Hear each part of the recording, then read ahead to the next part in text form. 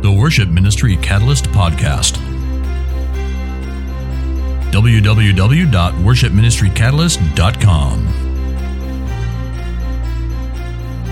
Worship Ministry Catalyst is a networking resource for all worship leaders and worship team members, serving as a catalyst to facilitate worship in the local church.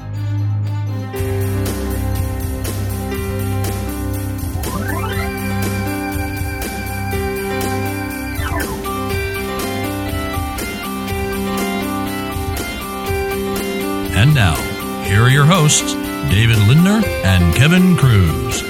Well, hello everyone. Hi. Welcome to another episode. It's the episode 93. Woo! Come on. Of the Worship Ministry Catalyst Podcast. Yeah. Oh, I got to do this right away. worshipministrycatalyst.com. Yep. If you want to get in touch with us online. Facebook. Facebook.com/worshipministrycatalyst. Twitter.com/WMCatalyst. Yeah, baby. And email David@worshipministrycatalyst.com or Kevin@worshipministrycatalyst.com. So there you go. You can get in touch with us. Got it. If you want to drop us a line for whatever reason. Yeah. Anyway, so here it is, episode 93. We're once again at the chill, cool, new Worship Ministry Catalyst studio. This is like Studio C or Studio D by now. We have so many different studios. But we're at Kevin's church. Yeah. Recording in the newly painted youth room. Designed and decorated youth room. Yeah, this room that we're in, the youth room, has for, just a long time, just kind of been a room. Every now and then, some things will appear, couches or chairs. I think at one point they painted one of the walls. But what they've done, a team of some of the college students and youth students, they actually took this entire room, and I'm looking around, and they basically just painted just a bunch of different murals. It's really cool. They have this like city nightscape mural behind me. They have this kind of stage rock and roll guitar drum mural to the right. They got pop cans glued all over the wall. They had this big giant graffiti thing. One of the guys knows a graffiti artist. Really? Have we seen his work on a train passing by? You may have. Yeah, I don't think the dude was a Christian, but he's great at graffiti. That's cool.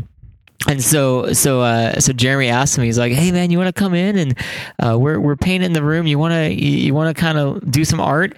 And it's interesting when it's art. Yeah, when it's art, it's cool, it's legal. But when it's graffiti, not cool. All right, so just FYI, right, for anyone listening, when it's asked for, it's okay. There you go. Yeah, and yeah. So just FYI, I do not condone graffiti. But in this instance, the tag back there actually looks really cool. Yeah. So anyway, we are here in the youth room at my church, Laurelwood Baptist, and it's great because it's actually really cool in here. Yeah. I was worried about that.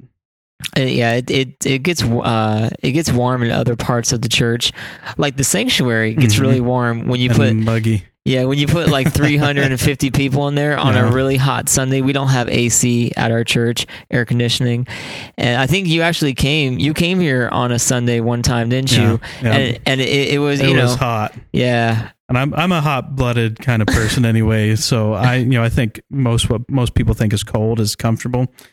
But yeah, I was sweating sitting there. I was just sitting there and I was sweating. You weren't even doing anything. Yeah, and I was on stage with the lights and moving around and in a suit singing and getting all crazy and I was it's hard because here in the Northwest, at least this part of the Northwest, it rains a lot. And there's really only, 3 months out of the year where it's consistently sunny and warm and hot. And so I think the leaders and the trustees of the church are like, it's not worth it to get an air conditioning unit, because to get like a commercial AC units, well, how many people actually visit during the summer? I don't know. They probably have a point, maybe. So what we try to do is whoops, there goes your mic. What we try to do is on those hot mornings, I usually get here about 7, and we open the doors and we have these big, giant industrial fans, and we get those blowing, and that usually cools things down a little bit. I don't know, we're talking HVAC stuff over here. But I mean, at some places, your HVAC can pull in the outside air. Can you do that without opening the doors? Good question. I don't know. Because what you could do is, if you had a timer on your, which I think you do, you could just have that come on, get it as cold overnight as possible. Oh, so like program the fan to run and suck in the cold air overnight? Oh, I'll have to look into that. See how long it can keep the building cool. I think you must have in your former life been in the HVAC business, right? No, it's just at my former church, I had to learn a lot about the HVAC system. Oh no, we didn't have air conditioning either. Yeah, and so, but we had big heaters. Like you have to have too, because you have to have heat. Yeah, but they could pull in a lot outside air. And so we would have it come on a lot of times overnight and try and cool it down before the morning services. Good thinking. I'll check into that. So far this year, I mean, we're into the month of June. We're mid-June, and so far we have not yet had a Sunday that has actually been warm enough to. We've only had one Sunday with sun. I know. Yeah, it was like 2 or 3 Sundays ago. Yeah. It was really beautiful. Last Sunday was okay. Yeah. Last Sunday was okay. But yeah, so far we haven't had a single Sunday this year that is even close to being warm or hot. There was a sunny Sunday, but that's about it. But it wasn't hot. It wasn't hot. It was actually got up really to like nice. 70, which is the great thing about Northwest summer. It doesn't get real hot. Doesn't get hot. You can be outside. Oh my goodness! So speaking of weather, here we go. What was it? Was it last week sometime when it was like? It was last Saturday or this Saturday. When it was perfect. It was like 85, 86 degrees. Sun was out. Man, Melanie and the girls and we all went garage sailing. They had this big garage sale going on at the Lacamas Shores. Was that weekend? Yeah. So we went garage sailing. It was beautiful outside. It was warm but not scorching. Loved it. Yeah, the Lacamas Shores garage sale, for those of you listening, is the premier event. Yeah, that's a bunch of really nice fancy houses and people that have a lot of money. So when they put their stuff up for sale, for normal folk like us, it's like getting a bargain on something nicer. If you find it, sometimes you can get a real bargain. But yeah, it was pretty sweet. We spent like $9 and got a bunch of different things, some clothes for the girls, some games. Anyway, it was really exciting. So yeah, summer is upon us. We should be recording outside. I know. What are we doing in here? 'Cause we got this little recorder again. Yeah. We should be sitting outside in the sunshine. Yeah, it's cool in freaking here. out all the people at the park. What are these weirdos doing talking into microphones outside on the lawn? Wouldn't that be hilarious if we went next door to the park and just sat down at a picnic bench with these mics and these stands on the swings? And we're just sitting there talking. We're like, so what do you think about worship? What does worship mean to you? Let's start interviewing the kids, the little 5-year-olds. Hey, Johnny, come over here. Tell me what worship is. What do you think is worship? So today we're talking about worship. Yeah. And what was it that you were going to talk about? Okay, so we kind of talked about this a little bit. Worship evangelism. There's a book that came out that I never read by Sally Morgan. Sally Morgenthaler, right? Worship evangelism. Yeah, I read it. So what was the kind of basic premise of that book? Basic premise is that worship can be evangelism, that a non-Christian can come into a church, a Bible believing, evangelical church, they can see people responding and engaging in worship, and that can be an evangelism tool when they see people responding to the truth of Jesus Christ through music, through worship, that it can lead someone to Christ. Okay. So I think I agree with that. Okay. Here's the thing, like current church, modern church, we've taken it way beyond that. Okay, so a lot of churches, I'm not saying our churches in particular, but a lot of churches, they'll go to really, go on a high end on the performance and try and make it like a rock show. Right. So yeah, like seeker sensitive churches. Is that seeker sensitive, but even just churches that aren't trying to be seeker sensitive, they're just trying to make their worship sound like, look and feel like a rock show, right? So a high production value. Yeah, high production value. I don't have a problem with high production value. Okay, yeah. But if the point is seekers, then I start to have a problem with it. Here's my problem. So I think evangelism has kind of become like a big monkey on the back of worship. Right? So instead of worship being about God and connecting with God and coming together as one body, the body of Christ, to worship at the feet of our Savior, worship that has become about making the outside people think we do cool music. You know what I mean? And so then I'm having a problem, because it's not worship anymore for the body of Christ who is there to worship. It's a performance. It's something to be taken in, not something to respond to.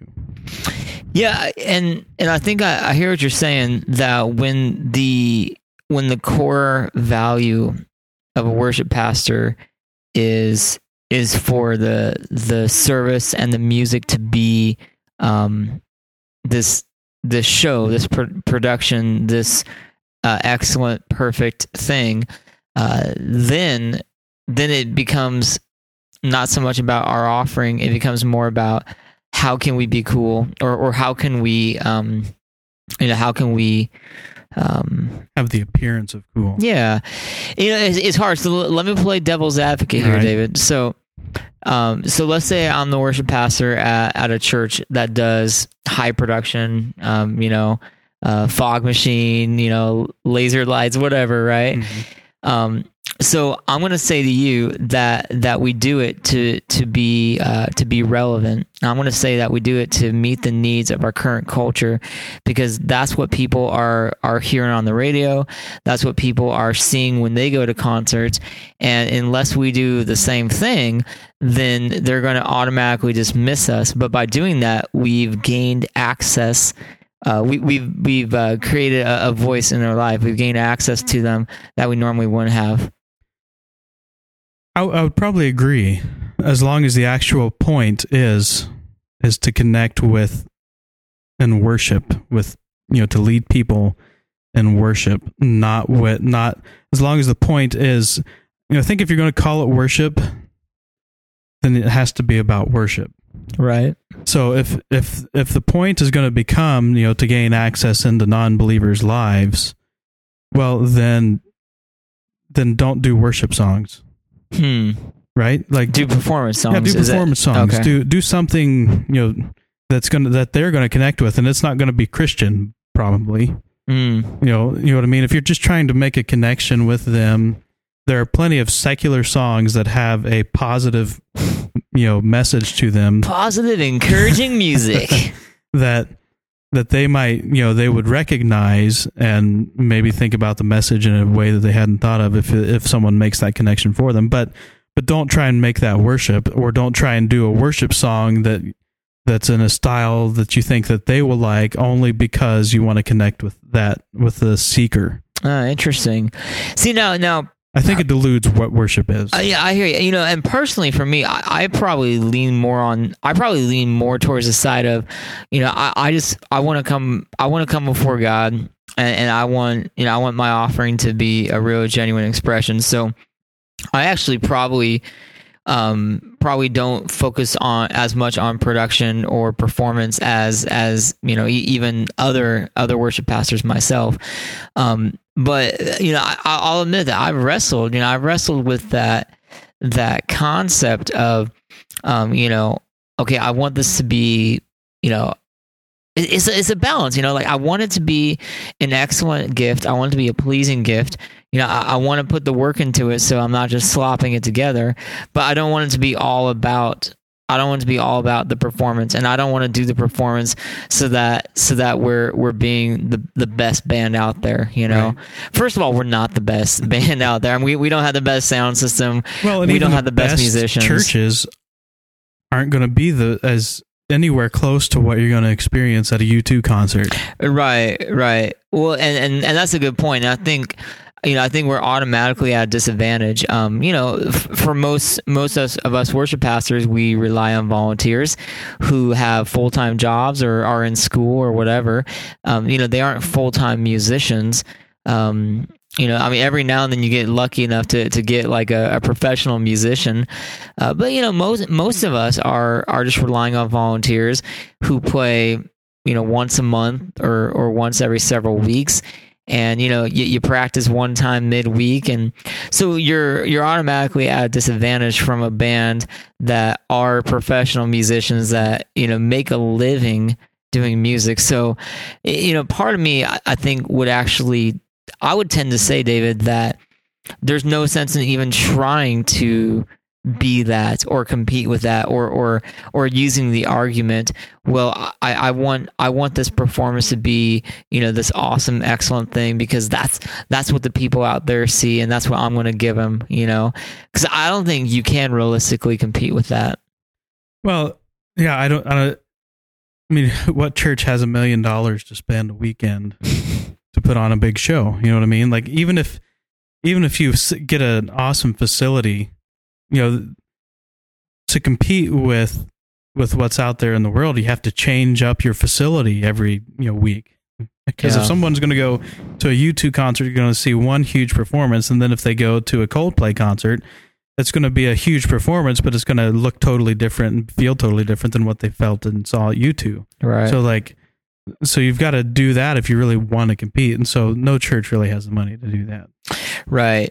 So yeah, on the one hand, I would say, there's no sense in even competing. But on the other hand, I would also say, I think we do need to, make sure that what we're doing is actually meeting a need. And this is, I think you can even, we could open up a huge can of worms here, and we could start talking, doing worship war type stuff, and we could start saying, that's why you see in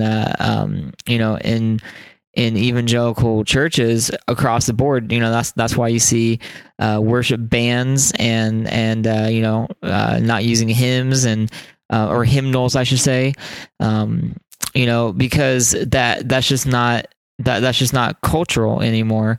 And and a lot of people have a hard time with that. Well, it's not cultural to that demographic.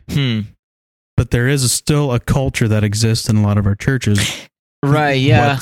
Where what's cultural to them is not what's cultural to us. Yeah, and that's a good point. But what I'm trying to say, man, is that you look at churches all over the United States, and what do you see? You see worship teams. You see them doing the latest songs, and that's what's happening a lot. And some people have a really hard time with that.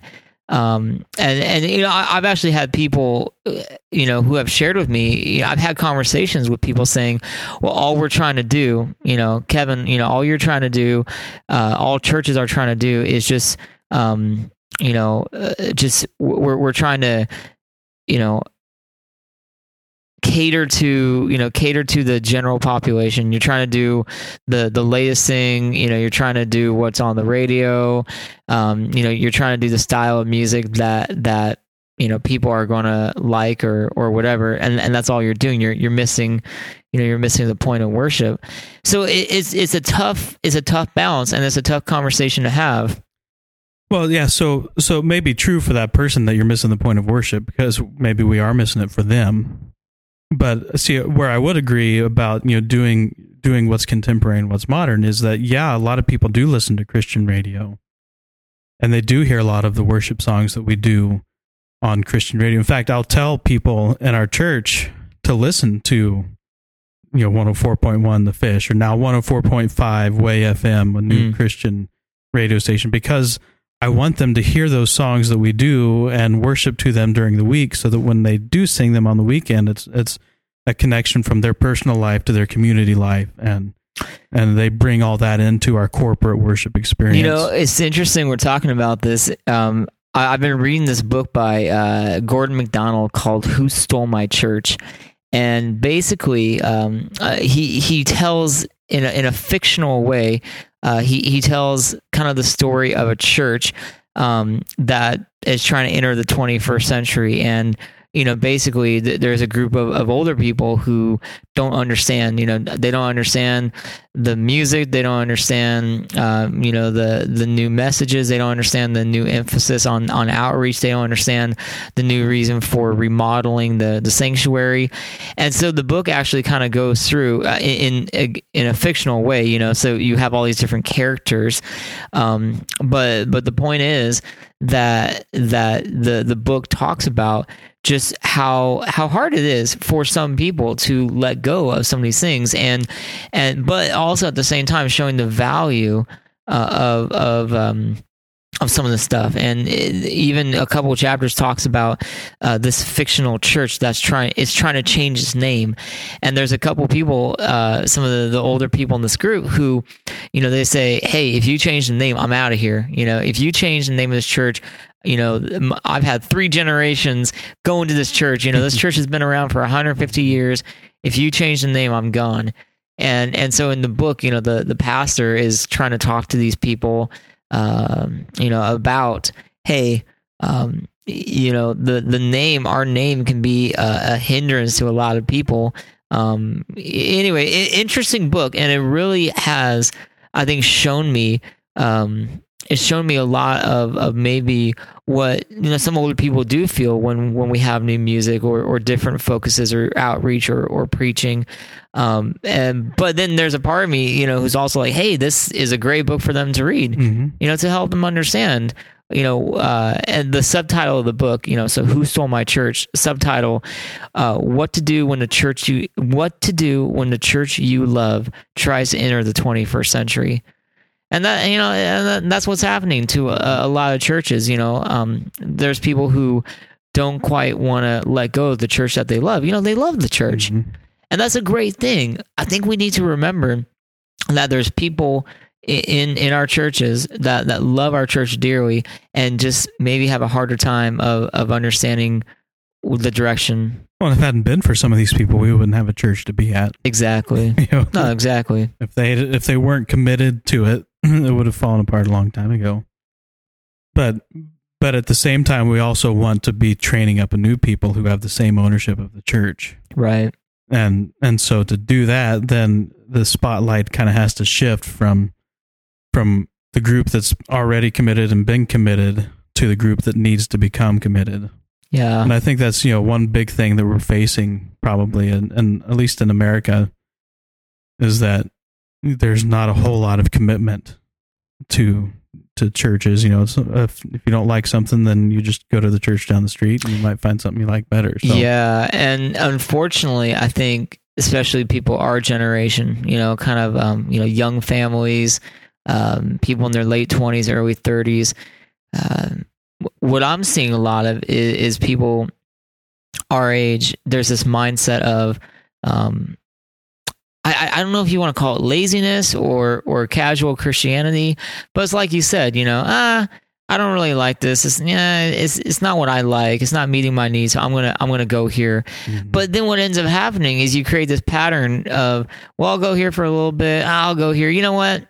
Maybe I just won't go for a little while. Right. And maybe I'll do TV church or podcast church, I'll And it's true because, I mean, you can find, thousands and thousands of great sermons every week on iTunes, on the podcast directory, and churches, big churches, famous pastors, you can find all kinds of great stuff. But, is that why you go to church?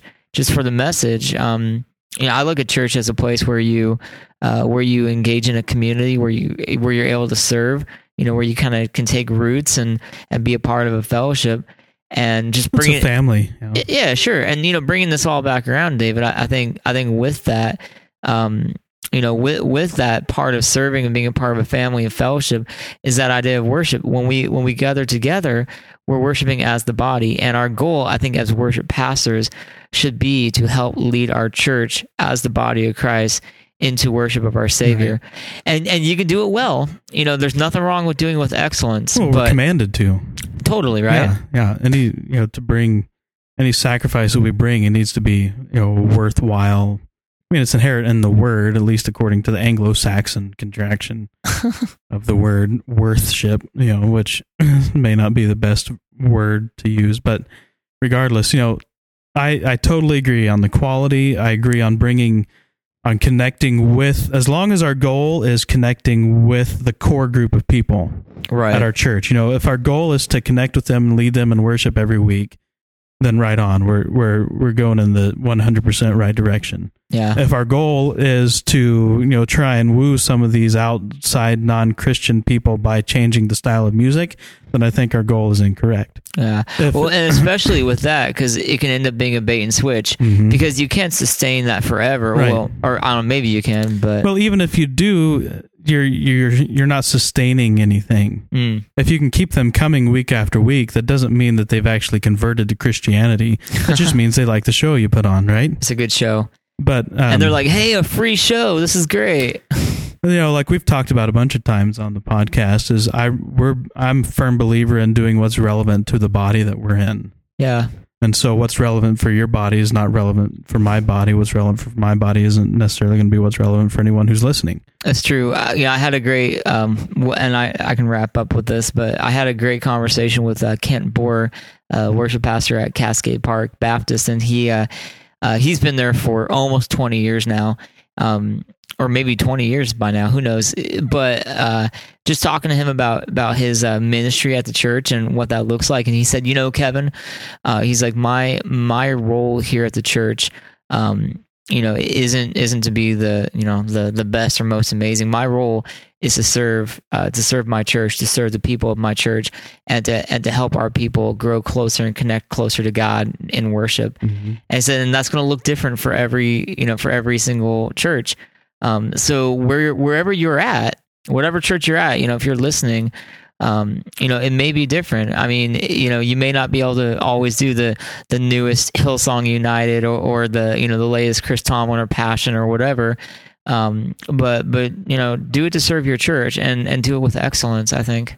Well, if you feel like that's meaningful to you, to Hillsong's current worship is meaningful to you, and maybe there's even a segment of the church that's meaningful to, but it's not even the majority. It doesn't mean you shouldn't pursue it. Right. No. But, and I think it's always great, and I did this, I try to do this where I'm trying to be aware of the trends and what's happening with music, and trying to make sure that we're fitting, we're finding that need, I think every generation has a need. Every generation has a voice. Every generation connects with something, and making sure that I'm understanding what that need and connection is. But doing that while still serving the needs of the church. So there's a balance in there, I think. But yeah, that's what he said is great. Serving. Yeah, and it's not about us. It's not about anything other than getting our people to worship. Right? Yeah, cool. So, all right, well, that's it. Episode 93 in the can. In the can. By the way, I can't find any evidence to contradict this, so I'm going to start saying it on the podcast, is that we are the longest-running worship ministry podcast in the world. In the world! At least according to iTunes and the internet. 93 and going strong. From what I can find, yeah, because there's one other podcast, but they started 5 months after us. they're still going. Oh, they are. So if we quit, then They'll win. they'll win. But for now, as far as I can tell, we're the longest running worship podcast. We're going to beat them because that's what it's all about, right? Yeah, right. Okay, good. But hey, 93, that's How many episodes substantial. does the other one have? They're a lot less, but they only do once a month. Okay. So, Well, go us. so you have just listened to the longest running worship ministry podcast in the world. We should start like putting that as like our tagline. The world's longest running worship ministry podcast. You're listening to Worship Ministry Catalyst Podcast, the world's longest running worship podcast. We're awesome. Yeah. All So right. anyway, get in touch with us online, worshipministrycatalyst.com. You can email us at david@worshipministrycatalyst.com Or Kevin at worshipministrycatalyst.com. facebook.com/worshipministrycatalyst or twitter.com/WMCatalyst. And I think that's it. That's it. Thanks for listening. We'll talk to you again soon. Bye.